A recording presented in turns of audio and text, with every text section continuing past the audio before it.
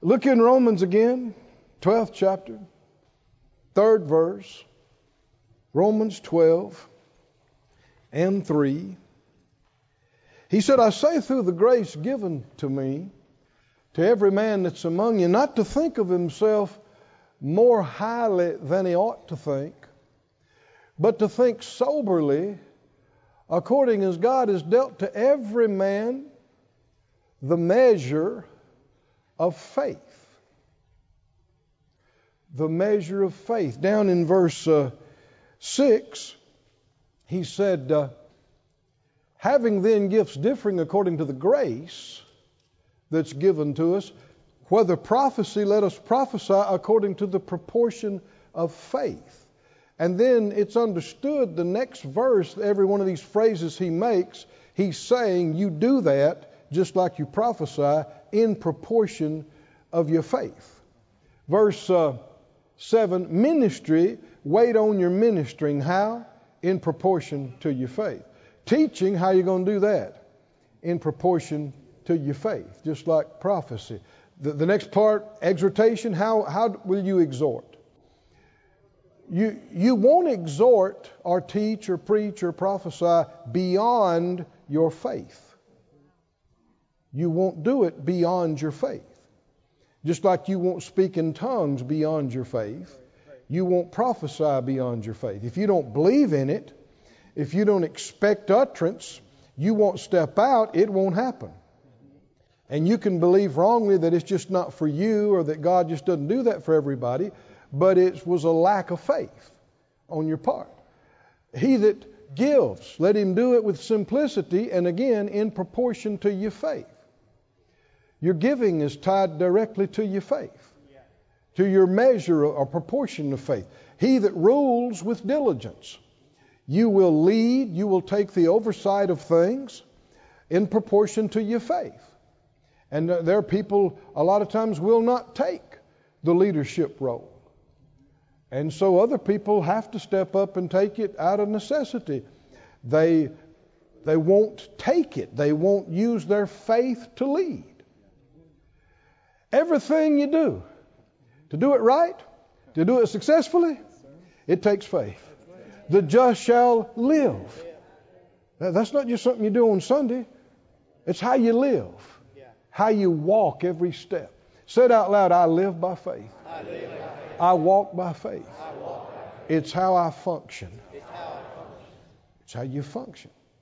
You should blink your eyes in faith. I'm telling you, breathe in faith. Swallow in faith. Everything you do. Medication. Doctor's procedures. All these things. Nothing is going to help you like it could or should if you don't mix some faith with it. And if you're afraid of it, well, don't do it. But if you believe it'll help you, mix some faith with it. And do it, right? And don't try to push your faith off on somebody else. That's their body. It's their life. It comes back to confidence. Don't do anything in fear. But what you do it in faith. Right? And the faith will always do you more good than the natural thing. It'll boost the natural thing. It'll help the natural thing. It'll go beyond it. Fear gives access to destruction and the enemy, but faith gives access, we've already been talking about that, to God, to grace. So back up to the 3rd verse again. He said, I say through the grace given to me, to every man not to think. Now you'll notice in the King James, this word is repeated 3 times. Not to think of himself more highly than he ought to think, but to think soberly. There's an emphasis. Anytime you see, if something appears one time in the Word, it's important. If it appears multiple times in a row, there's something very significant. The Spirit of God wants to get your attention, get you to focus on this. And this same word think in the King James, it can be translated minded. And there's actually a play on the word here. Let me read this to you in a literal translation. They worded it like this: I say to everyone that's among you, not to be high-minded above what it behooves you to be minded, but think so as to be sound-minded. As to each, God has apportioned a measure of faith. Another one says it like this: not to be high-minded beyond that which ye ought to be minded, but to be minded unto sober-mindedness. Now these are scholars' translations because we wouldn't notice this necessarily in the English. There's a play on the word. He's using the same word minded, repetitive, for emphasis. Everybody say minded. What's that got to do with the measure of your faith? Because that's the phrase he ends on. Let me read it to you again. Don't be high-minded above what it behooves you to be minded, but think so as to be sound-minded, as to each God has apportioned a measure of faith. We saw last night in Romans 5 and Ephesians 2 and Ephesians 3 that our faith is what accesses God's amazing grace. But how does this function? Go to Romans, the 8th chapter. You're there in chapter 12. Go to the 8th chapter. We saw on the first night, James talked about that God, the Lord said, or James, the Spirit of God through him, said, draw near to God, and he will draw near to you. A response. One of the worst things you can do is get used to praying without expecting results, or doing anything without expecting results. It hurts your faith when you make confessions and they don't come to pass. When you pray prayers and they don't come to pass. When you do things and you don't see the results. I'm not talking about you don't see the results in 3 days. I mean, you never saw the results in 20 years. That's not how it's supposed to be. And the problem is, you do it repetitively, you will get to where you don't expect. And that was a trick and ploy of the enemy that you worked into. We talked last night about, I asked Phyllis just every day or two, what are we excited about? Why would we be excited? Because we're expecting something. Why would we be expecting something? Because we believe something. We're in faith about something. We've heard from God about something. We believe something. We've done something He told us to do. And so we are expecting with a glad, confident expectation. We're expecting something to happen. Well, when you do what the Lord tells you to do, and He says, you do this, and I'm going to do that. If you do it, can you confidently expect Him to come through and do what He said He's going to do? Then there should be results. Response.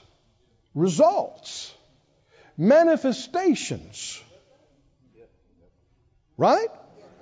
And so we must not let ourselves get into a rut of doing things in a religious routine, going through the motions, but not expecting anything to change or anything to happen. And you know as well as I do, millions of church-going people are in that rut.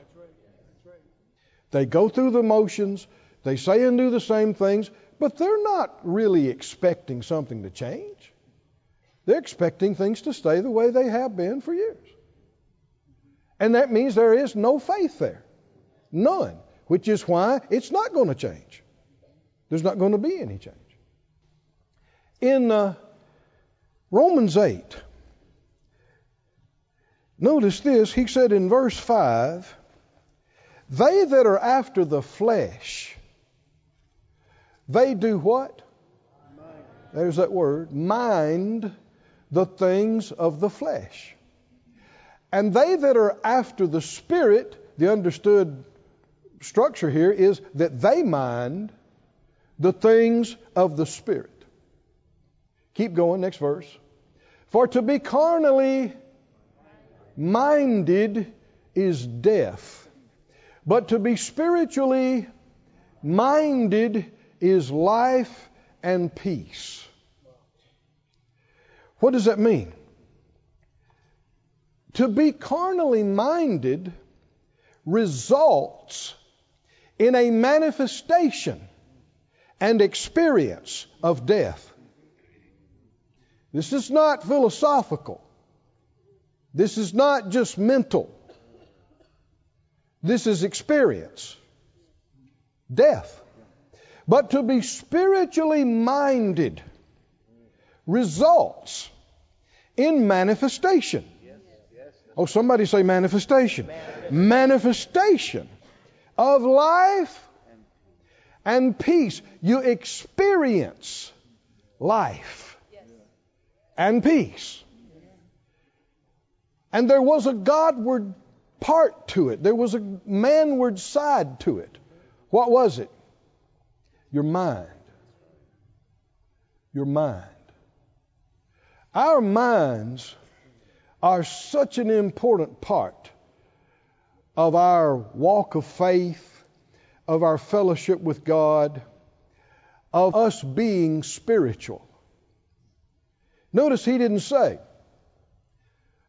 to be spiritual spirited is life and peace. Why do I say that? Because people tend to think, oh, I wish I could just shut off this thing, this mind, and just be spiritual. You mean mindless? There's no such thing. There's an inner man and there's an outer man. Where is your mind right now? Makes a difference. I said it makes a difference. Didn't the Lord say, take heed what you hear? He also said, take heed how you hear. And that's that same term for what measure, just like you talked about a measure of faith, what measure you meet to it, that's what will determine what's measured to you out of it. And that had to do with how you heard it. How you heard it. Somebody say, how you heard it. Jesus asked an individual one time that was asking him questions. He said, talk about a verse of Scripture. He said, how do you read that? Not just what did God say. How are you reading it? Not just what was said or preached or taught. How did you hear it? I had a fellow one time when I was teaching at healing school at Brother Hagin's ministry. He came up at the end of the service, and the crowds were smaller and access was easier. And he said, now you said such and such, and that just ain't right. And I said, no, sir. He said, what? I said, I didn't say that. He said, I said right there. I heard you. You said, and he quoted me supposedly. He said, you said. I said, no, sir. I don't believe that. I didn't say that. He said, you most certainly did. I said, well, they recorded it. There are tapes right back there in the back. Go find it. Then we'll talk about it. He said, well, I'm going to find it. I'm going to be back tomorrow. And I said, okay. Well, the next day, he was back. And he popped up. I said, well, did you listen to the tape? He said, I did. I said, well, did I say that? He said, well, not exactly, but that's what you meant. That's what you meant. I said, no, sir. I said what I meant to say. But see, he heard something else because his mind, oh, come on, are y'all with me? His mind was in a place where it was twisting what he was hearing. He wasn't even hearing what was actually being said, and he was certain that he was. I've seen myself. There was this was 30 plus years ago. there was a situation going on that I had to back off of a situation because some folks wanted to get in strife, and it was really annoying and aggravating. And I had been dealing with it for months. And a fellow minister came up to me and asked me if I was wanting to get a certain ministry equipment and thing of his. And when he said it, I blurted out. I said, "No, sir, I'm not trying to take your thing." He said, I didn't think you were. I wanted to know if you were interested." And I thought, huh? See, I had been dealing with this other stuff, and I was tired of dealing with that. And he's not even talking about that. He's not accusing me of anything. He just honestly wanted to ask a question. Have you ever done anything like that? So you heard, but you didn't hear. Your mind changed what they're saying and intending and doing. And you don't just live in your state or your town or your house. You live in your consciousness and your awareness, which is why there is no geographical place. There's no place of affluence or great structure to live in or car to drive in that's going to make you happy and give you peace and give you contentment. They don't exist that can give you that, because it's not possible for a thing to give you that. The most perfect place in the world, the happiest place, the most fulfilling place to live on planet Earth is in the middle of the will of God. Amen.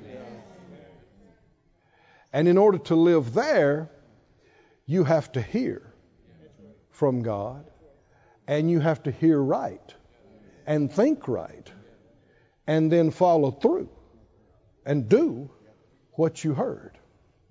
Look at this again. Romans 8:5.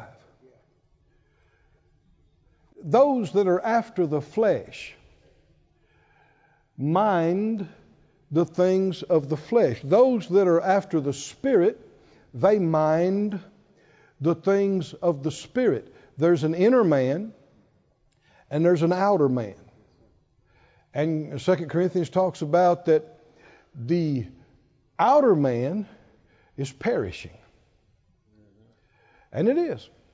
The Scripture said all flesh is like grass. It's like the flower of the field. It's born, it blooms, it fades, it dies. That's this body. That's this entire outer man. That's going on. Right? All of us are at some stage of that. But the inner man, the inner man is not decaying, is not aging and deteriorating, and never will. Never will. We are being renewed daily. Day by day, there is a renewal. See, God intended when He made Adam and Eve, they were that way physically too. The reason we age, those who study these things tell us, that the body is designed to regenerate and replace every cell in your body so many year cycle. Well, theoretically, if every cell is replaced with a new one every 3 years, every 5 years, every 7 years, you should never die. You should never get old, theoretically. But because of the curse, the body will get to a place where when it replaces that cell, it doesn't quite get there perfectly. It's a little bit deficient of that. And then the next cycle is a little bit less. And that's when you start seeing wrinkles. and gray hair. And it's not how God designed it. It's because of sin and the curse. But good news. I said good news. The trumpet's going to sound. Woo! And we're going to be changed. This mortal is going to put on immortal. This corruptible is going to put on incorruptible. And we'll have bodies that can keep up with our spirits. And we will never get old and decay and die again. Ever. Reincarnation is a myth and a lie. Yeah, you heard me. Reincarnation is a lie. If reincarnation is true, the Bible is wrong. I choose the Word of God. So then reincarnation is not true. It's appointed unto men once to die, and after that is not another cycle, the judgment. So now, you have not been here before. I feel like I'm an old soul. Well, you may be just old in your thinking or something, but this is your first time through. And it's your only time through.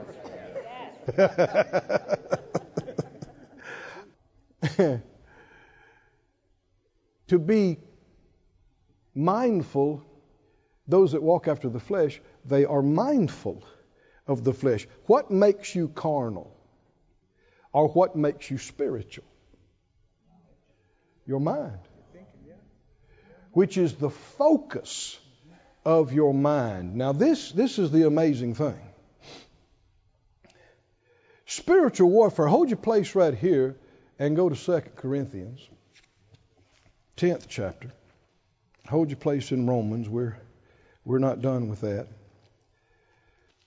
2 Corinthians 10 and 3. Though we walk in the flesh, we do not war after the flesh.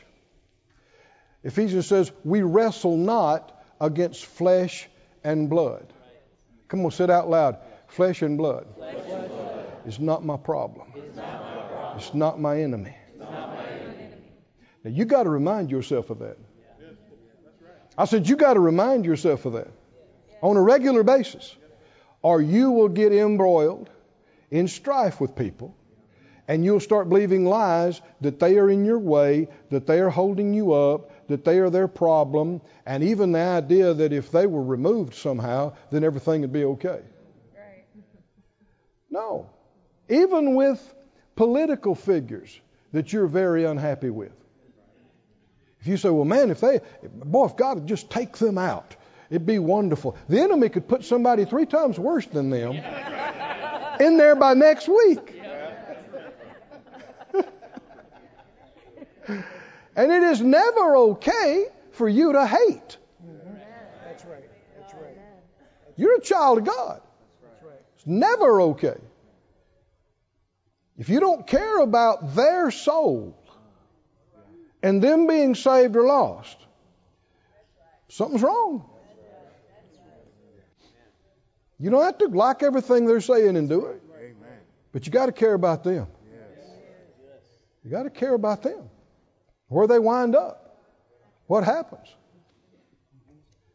Though we walk in the flesh, we don't war after the flesh.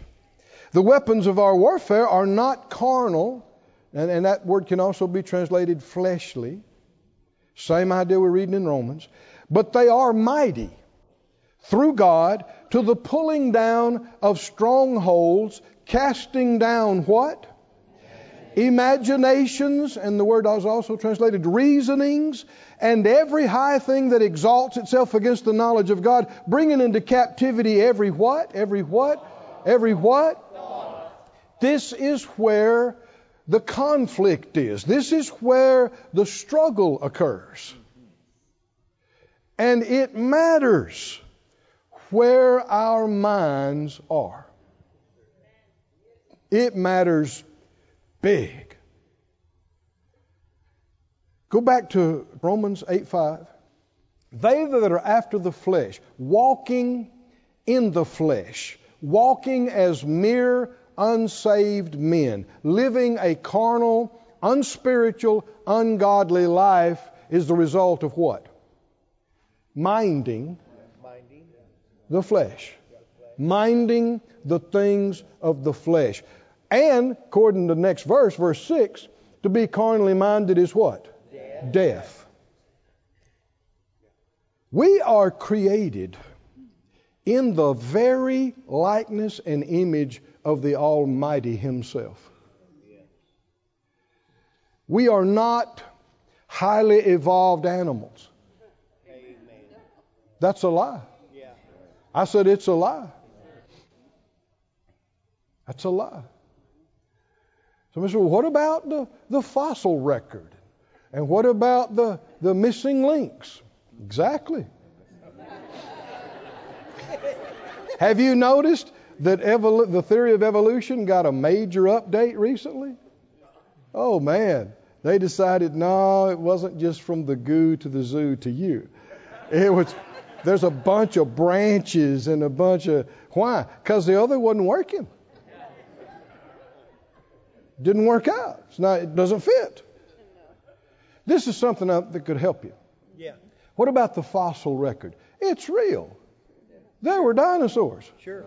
There was a whole world that is gone, that's perished before humans came along. And there were other beings. Where did all these spirits come from? Yeah. But they were not men. They were not men. When I say men, I'm talking about male and female. They were not men. They were something else. So might you find a bone of something? Who knows what you might find? That all happened before God made us. But they weren't men. They weren't us. And they weren't made in His likeness and image. The only record we have of that happening is us. Even the angels remarked, what in the world is a man?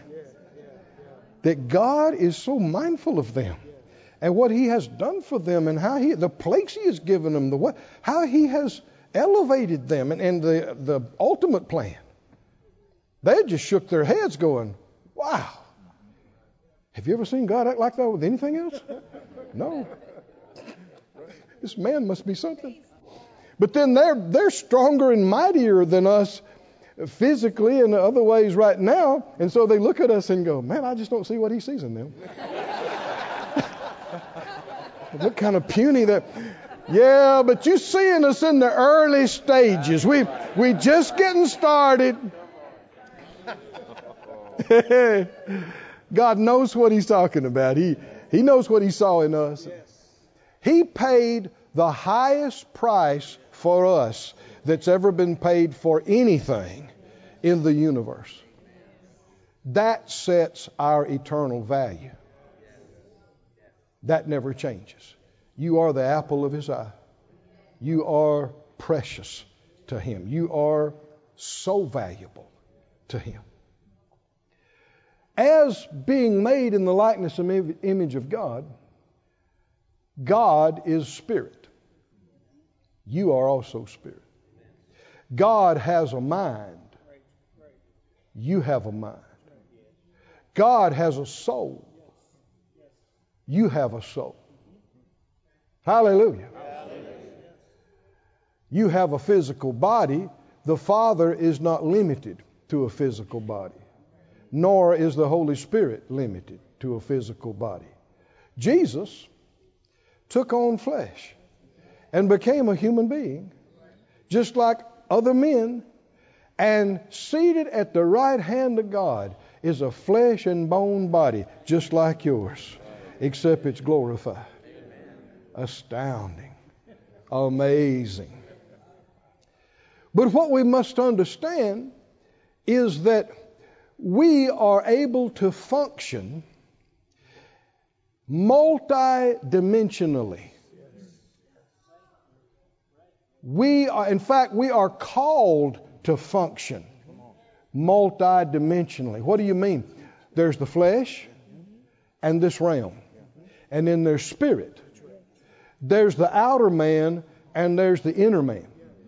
Most of the human beings on this planet, their whole world is this.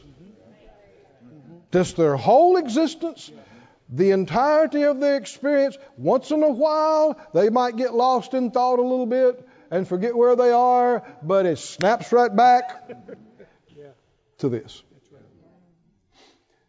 But the bigger dimension, the greater part, is the inside part, is the spirit part.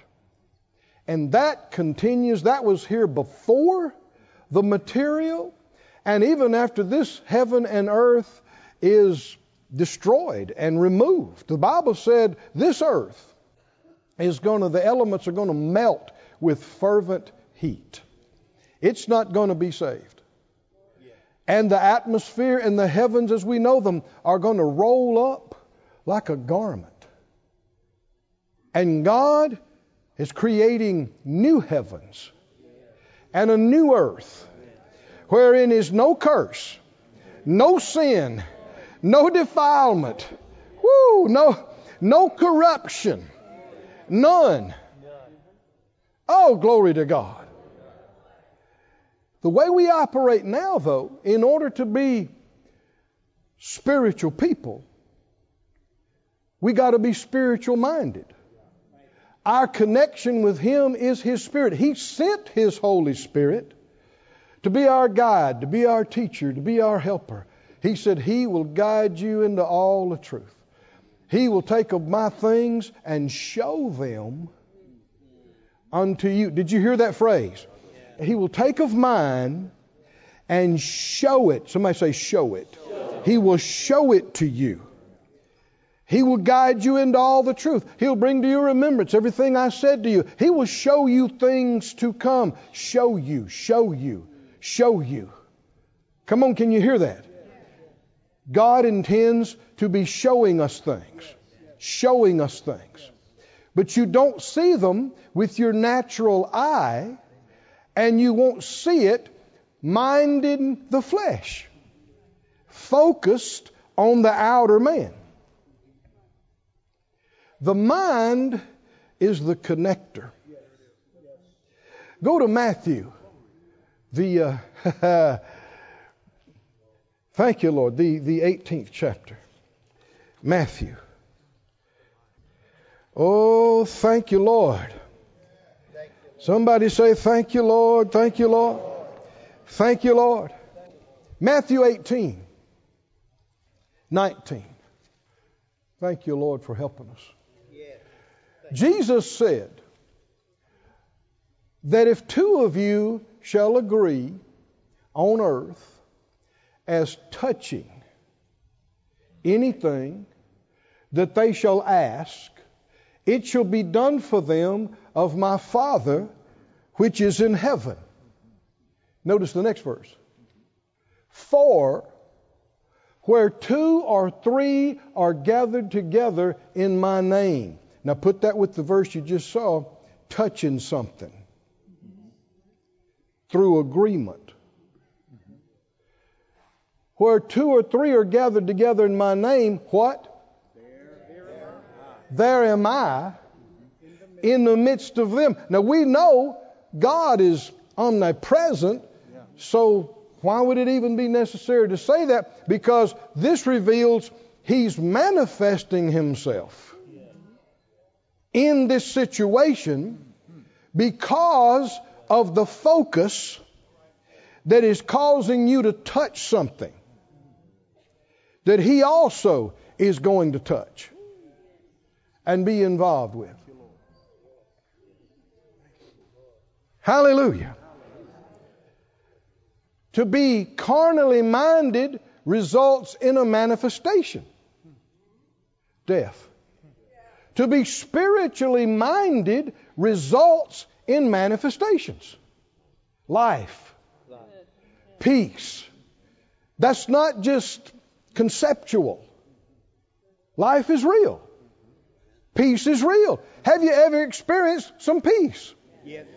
So many times when we say we sense the presence of God, a lot of times it's the heavy peace.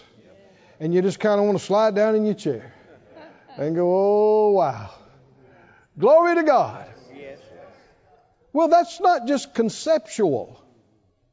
It's a manifestation. What initiated that? What caused that to manifest there at that time? Much of the church world has believed it's kind of random. Nobody really knows. But it's obviously just all up to God. And so people practice begging for God to decide to show up and manifest sometime. And we really wish that He would do it more, but we don't know why He doesn't. Yeah, we do. We do know why. It's the mind. The mind connects to the things that result in manifestations. Genuine spiritual manifestations. The Lord reminded me of this some years ago, the first time I saw some of this. He reminded me of when I was a boy in rural Mississippi. And we had my granddad and my dad, they had, I don't know, a couple of 100 acres of land. We were 15 miles from the smallest little town of any kind. Like one guy said, we had to go towards town to hunt. We were out back. And wasn't that bad, but it was, definitely country. And I enjoyed it thoroughly. In fact, the earliest part of my life, I was in the largest city there in the state, and my dad was unhappy with the crime and stuff that was going on around us in that community and some things that had recently happened. And so he decided to move us to the country, and he would commute because he didn't want us growing up in the crime. And so, praise God, we had a good country life. I mean, we were rambunctious. We were wild and free, man. We ran, and there was other land that was connected to our land that just went on for hundreds of acres, and it was just raw land. I mean, forest and streams and ponds and snakes and alligators. And, oh, yeah, it was fun. And so, man, when I was a little boy, 8, 9 years old and 10, I thought I was Tarzan. I watched Tarzan movies, and I got the yell down perfect. I learned how to yell. And we actually had vines in some of our trees, and man, I'd try swinging on them, and of course you find out they're not attached, and they come loose, and there was a lot of rough landings. But when myself and some of my young friends, we got together a little money, we bought a couple of nice tents. And so we went camping. We'd stay out, we'd get our folks to let us go for overnight and sometimes even a day or two. And so we're camping out, and man, all day long, we're swimming in holes of water that we know moccasins are in. But we'd splash around the edge, and supposed to scare them away, and then we'd go. And you feel something against your foot, and you go, you jump out, and we knew there are all kind of critters and varmints around these parts, but we were absolutely fearless. Just fearless. Run through anything, do anything, climb anything, try anything, until at night. And we got around the campfire, and we're eating our beans or whatever we got, and somebody invariably is going to tell a scary story.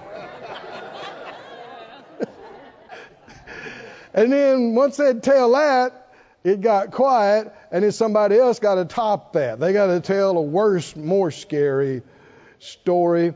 And after this went on for a couple of hours, the Lord pointed out to me the spirit of fear manifested. We would hear a click in the trees. Oh, we'd turn around. What was that? What was that? I mean, during the day, we're fearless. And nothing's changed, and yet it has. What happened? Is the manifestation of the spirit of fear real? Oh man, you could feel it. I mean, chills go up and down your back, and goosebumps, and you're hyper alert, and there was nothing going on. What changed? What changed? Your mind. Your mind changed. Where you allowed your mind to go, allowed your spirit to touch something, and allowed it to touch you. And the mind is the connector. We didn't know at the time, but we should have. Somebody tried to talk something scary and foolish. We should have shut it down and said, no, we're not talking about that. No. And then there would have been no manifestation of fear. Oh, friends, are y'all with me or not? To be carnally minded results in a manifestation of death. Does it matter what you think on? Yes. According to Romans 8, 5, and 6, what you think on, what I think on, is a matter of life and death. Is that true or not? Yes. Most people don't believe that. Most people don't believe that. They believe, it was just a thought. As long as you don't do it. And they are acting oblivious to the fact that spirit things are real. They are not imaginary. They are real. Evil spirits are real. The spirit of fear is real. Spiritual sorrow and grief and depression is real. It's not reasonable and logical. It's spiritual. That's why so many times people get in such a terrible state of depression, and it makes no sense. Why they're that way? Because it's not based on reason. It's spiritual, but it's still the result of where you let your mind go and where you let it stay. Brother Hagin used to say this. He said, you can't prevent a bird from flying over your head, but you can prevent them from building a nest in your hair. And that is a perfect example. You can't prevent the enemy from bringing a thought or thoughts and feelings or suggestions or even temptations to you from the outside. But you don't have to sit there and think about it and ponder over it for the next 5 hours.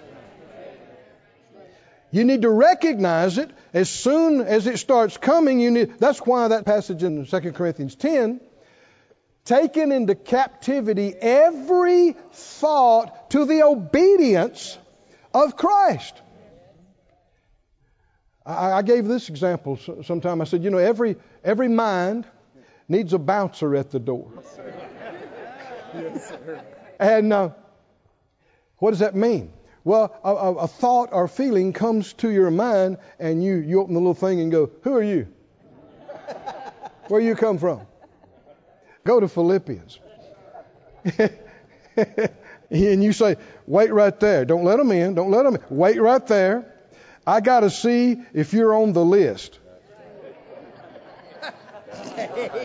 Huh? What list? The Philippians list? I got the list right here. I got the list. Y'all with me? Philippians 4:4. Rejoice in the Lord. At least every Sunday for a few minutes. All the time. Let your moderation, that word means your reasonableness. be known to all men. The Lord's at hand. Be careful, full of care and anxiety for nothing. Can you do this? Is it possible to not take anxious thought and worry about anything? Is it possible? That was weak. Come on, we need to answer this question. Most people don't believe it's possible. Most people don't. They're like, well, you know, you'd be depressed too if you was dealing with what I'm dealing with. Well, we can either do what the Lord said or we can't. Can you cast the care of it over on the Lord? Can you refuse to worry about it? Can you? Can you? He must have thought you could. Be careful for nothing, but in everything, by prayer and supplication with thanksgiving, let your requests be made known unto God. And the peace of God. There'll be a manifestation. Somebody say there'll be a manifestation. There'll be a manifestation. If you do what? If you refuse to worry and instead pray in faith and give thanks to God. There will be a manifestation when other people are freaking out. You will have some peace. Because you did what he told you to do, or I did what he told me to do. And he said, the peace of God which passes all understanding. It will not be reasonable that you are as calm as you are. It just won't seem feasible to people around you. They're like, you know, bless their heart. They don't even know what's going on. They're out of it. No, you just got peace that's beyond understanding. Passes understanding. It will keep your heart and it will keep your mind. Somebody say the peace of God is keeping my heart. It's keeping my mind. I don't have the spirit of fear. God didn't give me the spirit of fear, and I don't receive it. I have the spirit of power and love and a sound mind. I have the mind of Christ. The anointed mind is mine.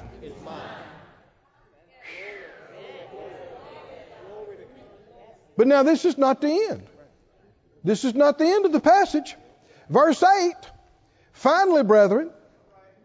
So see, he's still talking. Finally, brethren, you got to check the list. Thoughts, feelings, suggestions, temptations, that come to your mind. The enemy can bring them. It's a presentation, a thought, a feeling, a suggestion, a temptation. It could be exciting. Let me in. Let me in. Let me tell you all about it. Let me show you. Let me show you. And you do not just need to throw the door open and say, yeah, come on in. Because to be carnally minded will result in a manifestation of death. Not necessarily mean that you'll physically die the next day, but something will die. Something in your life, somewhere, somehow, will die. Thank God we know somebody that can resurrect. Whatever things are true, whatever things are honest, whatever things are just, whatever things are pure, whatever things are lovely, whatever things are of good report, if there be any virtue, if there be any praise, do what? Come on, help me out. Do what? Do what? Do what? Think on these things. What if it's a bad report? I cannot think on it. I am commanded not to think on it. It's a bad report. I look through there. What are you? I'm a bad report. You can't come in. I can only think about good reports. Amen. And what are you? I'm ugly. Well, I only can do lovely. Ugly? I am sorry. That's so good. Amen. I can't think ugly thoughts. Only lovely thoughts. Lovely thoughts. First, what was the first one on the list? True. True. Oh my word. I have seen Christians and ministers just go crazy. in these last couple of election cycles. Believing all kind of stuff that nobody has any proof for, no demonstrated confirmation of it. Just because somebody tells you something, that does not mean you know anything. Yeah, but they got it from a reliable source. You know, somebody that was in the know. And it was on the internet. So, you know. Well, okay. You need to ask yourself continually. Phyllis and I, we do this all the time. We've seen, seems like you got to even do it more these days. I keep telling myself, how do I know that? How do they know that? Before you get all worked up. Is it true? Who said it was true? How do they know? Were they there? Were they involved in it? How do I know? And I just keep telling myself all the time, you don't know. Relax. You don't know. You weren't there. The Lord didn't say anything to you about it. You don't know. So if I don't know, I need to chill. Is that right? And I don't need to be posting stuff I don't know. Come here with me. We've had people that we just shake our heads. They should know better. Sending these crazy stuff. Oh, yeah, it happened. You don't have a clue what happened. This is so true. Wake up. Amen. Wake up. Too many of God's people are so gullible. They're so easily deceived. You just tell them anything, and they want to get mad and fight about it this afternoon. Never checked it out. Don't have a clue. And where's the love? Where's the love? The scripture says in James, the wrath of man does not work the righteousness of God. You getting all mad, you getting upset will not result in what God says is right, or right being accomplished. I know a while back when the thing happened with Afghanistan, I watched the news for a few days and it was upsetting me so much, it was making me mad. I realized you got to stop this. You've got to quit watching this.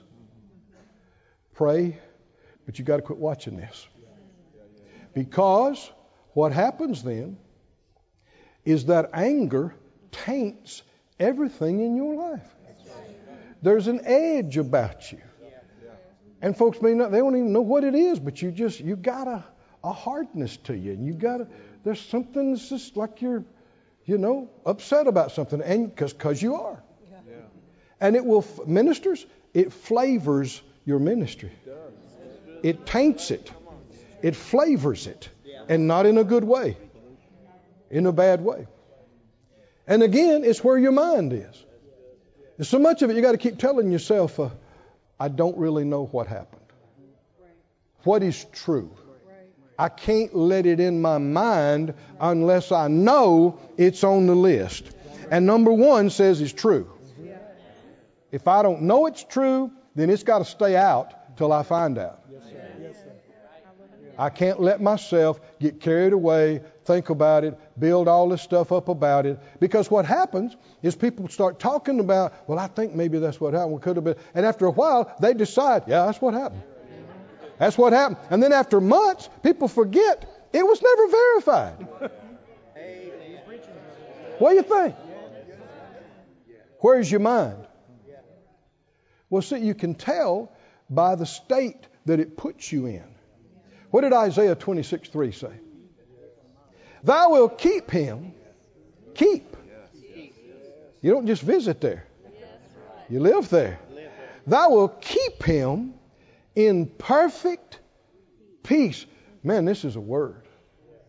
I believe the literal says it like peace, peace. And the King James, that's pretty good too. What is peace, peace? It's peace, brother. This is perfect peace. This is complete peace. Does that sound good to anybody? In a world full of hate and fussing and yelling and screaming and judging and fault finding, and you could be so serene without any pharmaceuticals. Just God, peace. Amen. But who's that going to happen for? Help me out. Who's that going to happen for? All Christians? No. All faith people? No. All churchgoers? No. No. No. All Bible readers and prayers? No. No. It's only going to happen for people who will get a hold of their minds and focus them where they're supposed to be and keep them. Keep them focused where they're supposed to be. His mind is what? Stayed on thee. And I'll just tell you right now, you already know it. This is one of the most challenging things you will ever do in your life. Is learn to control your mind. Sadly, most of the population is not even trying. And you can see it in their life. The chaos, the lack of peace, the confusion, all the other stuff. You cannot be spiritual without developing powers of focus and concentration. I heard that from Brother Hagin. He used to talk about that. He used to talk about even as a young minister. He's in the house with 2 young kids and a lot of stuff going on, but he learned how to sit at his desk in the same room with all of it going on and tune it out and focus on the Word of God and the things that the Lord told him. And that is a big part of being a spiritual person. Am I just saying this, or is that what our text said? Those that walk after the flesh, why are they that way? Because they mind the things of the flesh. Those that walk after the Spirit are spiritual, walk in the Spirit. Why are they that way? Because they mind the things of the Spirit. Then he repeats the whole thing. For to be carnally minded, which is flesh-minded, outward-minded, is what? There's death. That's why it is so depressing. It's so, what's the word? It's so strength sapping. When you focus on all the junk in this natural world and all the problems with the flesh and problems with ungodly and fleshly people, I mean, there's no end to all that's wrong down here. And if you'll listen to it and you'll think about it, the enemy will feed you this stuff and you will stay perpetually upset and mad about something all the time. And as soon as you get over the hurdle on one thing, if you do, there'll be something else to be upset about and something else to be mad about, and you will stay that way. Myself, I've had to stop feeding even on some programs and things that I used to watch some. I'm talking about news programs and that kind of thing, and talk programs. They have gone totally negative, and every other phrase is judging somebody. And there are some problems in the world. I know that. But am I going to be a help to change by just agreeing and cursing the darkness and yelling and shaking my fist? Or does somebody around here need to pray and get in faith? Yes. Somebody around here needs to get a hold of their mind. And how many times do I need to hear the same thing rehashed? How many times? See, there's a purpose, there's a spiritual purpose from the enemy in that he wants to sow that into your spirit so that you hear it so much that even while you're sleeping, it's going over in you. And you wake up mad and upset. You keep doing that year after year, you'll get violent. You get to where you want to hurt somebody. You want to make it happen by force. And if you do that, you have left the Holy Spirit. You've left Him. It's the enemy who is the forcer, the coercer. He's going to make you do it. Go with me to James, please. And anything we're talking about, don't just know, well, I don't know if I agree with Brother Keith. Think about the verses we're talking about. Look at these verses. They are what matter. In James, the 3rd chapter. Oh, hallelujah. I'm keeping my mind stayed on the Lord. My mind stayed upon the Lord. I'm keeping my mind stayed on the Lord. He's my meditation night and day. Didn't Joshua say, the word of God to him, if you'll do that, you'll make your way prosperous. Then you'll have good success. Didn't he say that? And that's right back to your mind. Where's your mind? You want to sneak up on yourself every once in a while. From behind. See what you're thinking about. And sometimes you have to go, why'd you let them in? You know better than letting him in. All he's going to do is lie and say something negative and kick him out. Kick him out. He's not on the list. Somebody say, not on the list, not on the list. Why? Got to be true. Got to be honest. Got to be just. Got to be pure. Got to be lovely. Got to be a good report. Got to be virtuous and praiseworthy.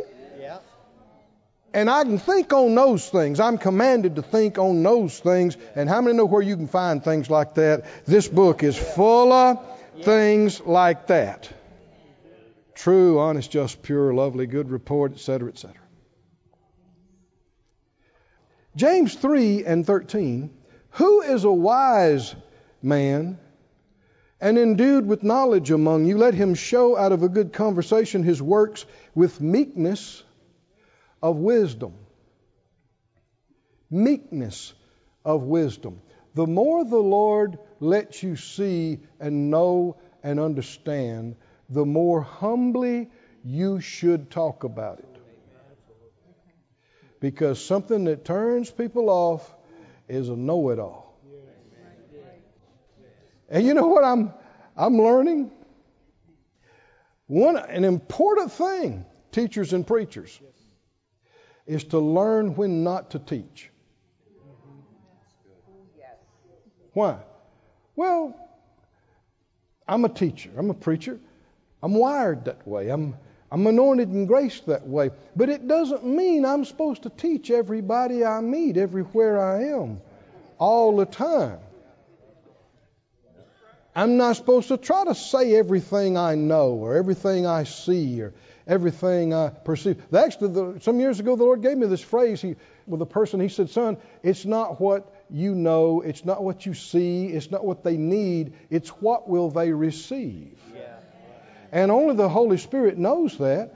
And many times, it's not you that it's to come through. It's somebody else. And all you're to do is smile and be nice to be around. And you may know all kind of things, but beware of every time a conversation comes up, you launch into your teaching and preaching and Greek words and all this kind of stuff. I'm sure I've made mistakes myself. But there are times you just need to smile and listen. Listen. Listen. And not try to teach or correct or any of those things. Husbands? Wives? Parents? Parents? I've talked about this before. My dad's in heaven now, my earthly dad. And without question, one of the greatest things he ever did for me was listen to me. When I was 8, 9, 10, 13, especially when I was 15, 16, we had a giant oak tree with a big swing in it down south. And sometimes I'd sit with him in that swing and I'd talk to him for an hour and he might make 3 statements. He wouldn't try to correct me. And I'm looking back now, all the stuff I was saying as a 10-year-old, how much do you know? But he treated me like I was important. And like what I had to think and say was significant. Man, it did amazing things for my confidence. I mean, as an elementary kid, I took a cane and a hat and got on the platform and did an ensemble for the class. And I had no fear. And thing after thing after thing, you got to watch about always trying to tell people what you think about it, always trying to teach them, or always trying to correct them. So many times, one of the most wonderful things you can do is just listen. Just be there. Show that you care. Us teachers and preachers, we especially need to watch about that. Verse 14, but if you have envying and strife in your hearts, glory not and lie not against the truth. This wisdom descends not from above, but is earthly, sensual, devilish. Everybody say devilish. So now he's talking about things that are actually of the devil. And the very next phrase says, for where envying and strife is, there is confusion and every evil work. Now, the next 2 verses are a big part of this too, but for time's sake, let's just touch this. Okay. God is not the author of confusion. God is not in confusion. No. Some translations say. Okay. But here we have a manifestation of confusion and of every evil. The previous verse used the word devilish thing, work. When we first started in the ministry, we first began to have staff. Anytime you got staff, you could have potential strife. Because people are people. They got flesh. People can get at odds with one another. They can, get upset with one another for a myriad of reasons. And one day in prayer, the Lord quickened to me. There had been some kind of little disagreement. It wasn't a big deal, but and then in the church, we'd started the new church. There was a couple of things here and there, not giant, and the Lord gave me a directive. I mean, strong, that I was to lead, and that if I was always giving in to other people, doing what they wanted, who would be leading it? It wouldn't be me, and that I would stand before Him and give an account, not them. And that I was to lead. And one of the things I was to lead in, we were to absolutely have zero tolerance for strife. And I just sat back as the Lord was ministering to my spirit, and He brought this verse to me.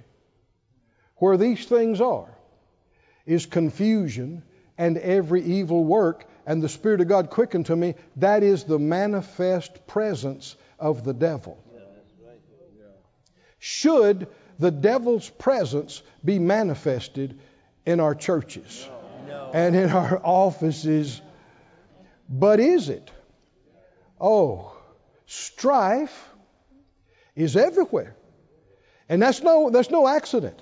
The enemy, all of his, I don't know how many million evil spirits he's got, but they are working without ceasing to start something. This one against that one against this one. They didn't do this. They should have done that. They slighted you. I mean, the enemy is doing this nonstop. It really is irritating.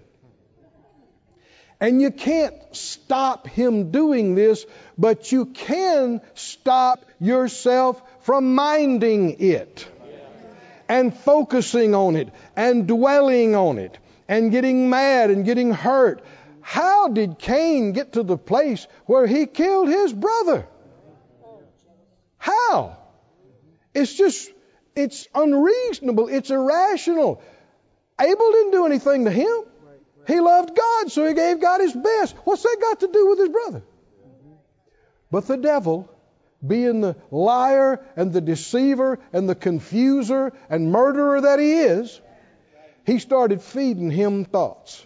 Yeah, look at him up there, showing off his fluffy sheep. And he just did that to show you up. Did you see that little smirk on his face? When God said, oh, that's a good one, Abel. You see, he turned over there and looked at you, and he probably didn't even do it. But we already talked about how that if your mind's in the wrong place, you don't even hear things right. You don't even see things right. And he got to the place, I don't know if it was days or weeks or whatever it was, but he got to the place where he is fully convinced that his brother is the cause of all his trouble in the world. And he is so mad and in such a rage that he lost his reasoning and he killed his own brother. And he regretted that the rest of his life. But it was something that he couldn't change. Because he let his mind go there and stay there, and death resulted. Strife is part of the manifest presence of the devil. You got to make up your mind. You will do whatever it takes. You will make great sacrifices to stop strife. One of the perfect examples, if we had time, we'd spend another hour on it right now, but Abraham and Lot. You remember that? Yes. And God is blessing them so much, and it should be a time of being happy. Man, we got so many cows, we don't know what to do. And yet, it's an issue with water and grazing land and stuff. And so, not necessarily Lot and Abram, but their staff begin to bicker and begin to vie for the best water spots and vie for, they got to get up early and get to that pasture first before they get over there. And then they're mad because they thought, didn't they know this is my week for such and such? And they're developed this back and forth, this irritation, and that is the manifest presence of the devil. That's the devil manifesting himself because people are allowing it. And even under the old covenant, Abram, being the man of God and man of faith that he is, didn't send somebody. He came himself to Lot. And you talk about agreeable, amenable. He said, look, we cannot have this strife. You tell me what you want to do. But whatever it takes, the strife is ending today. You tell me where you want to go. I will go the other way. Was that easy? No. There's dry desert land all around here. I mean, then you're going to have to believe God. Yeah, but He knows how. Come on, can you see that? Yeah. Can you see that? They did not sue each other. Amen. Do you know that Corinthians, the Holy Ghost forbids believers to sue each other? Do you know that? Yes. Yeah, but no yeah buts. It's forbidden. The Scripture says you should allow yourself to be defrauded. If that's what it takes to fix it. What does that mean? If they come and they slap you on one side, you can let them slap you on the other. I don't know about all that. Jesus said it. And if they come and they want to take part of your garment, you let them, Jesus said, let them have it. Let them have the cloak too. Really? Really? Oh man, Christians are not doing this. They are fighting. They are demanding. They are suing. They are, well, you got to stand up for your rights. Where's that scripture? Where's that scripture? You can't let people just run over you. Where's that scripture? Where's it at? The Scripture actually says in these kind of situations, let them have it. Yes. Let them have it. Yes. And here's the thing. If you're a real man of faith, a woman of faith like Abram, how could he do that? Because he knows God. And even though he didn't say it, he's like, you can take advantage of me today if you want to, but I'm going to wind up owning this whole thing.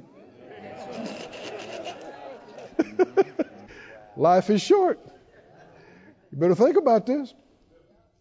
But he had enough faith to let him take the best land, the best water, the best grazing, and he took all his stuff and went. And they had to make a lot of changes in their plans and in their schedules and all this stuff. But you remember, it wasn't long. God said, come here.